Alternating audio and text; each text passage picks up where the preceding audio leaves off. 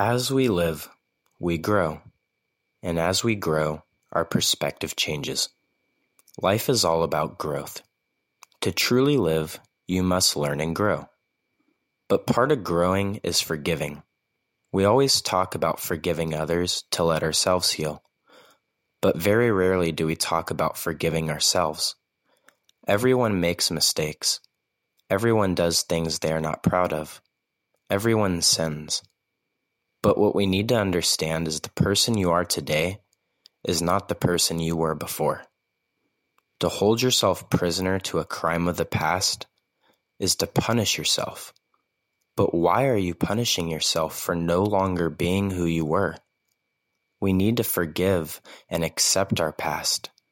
To accept your past is to realize you can never change what you did. You can never undo what has happened. But you can, however, amend for your past. We amend our past by growing into a better version of ourselves, by growing and learning from our past. And we do this by forgiving ourselves. When we forgive ourselves, we begin to love ourselves again. We start to see we are no longer the person of the past.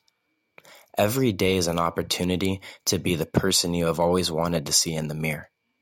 But if you ever want that reflection to change, you need to free yourself by forgiving yourself.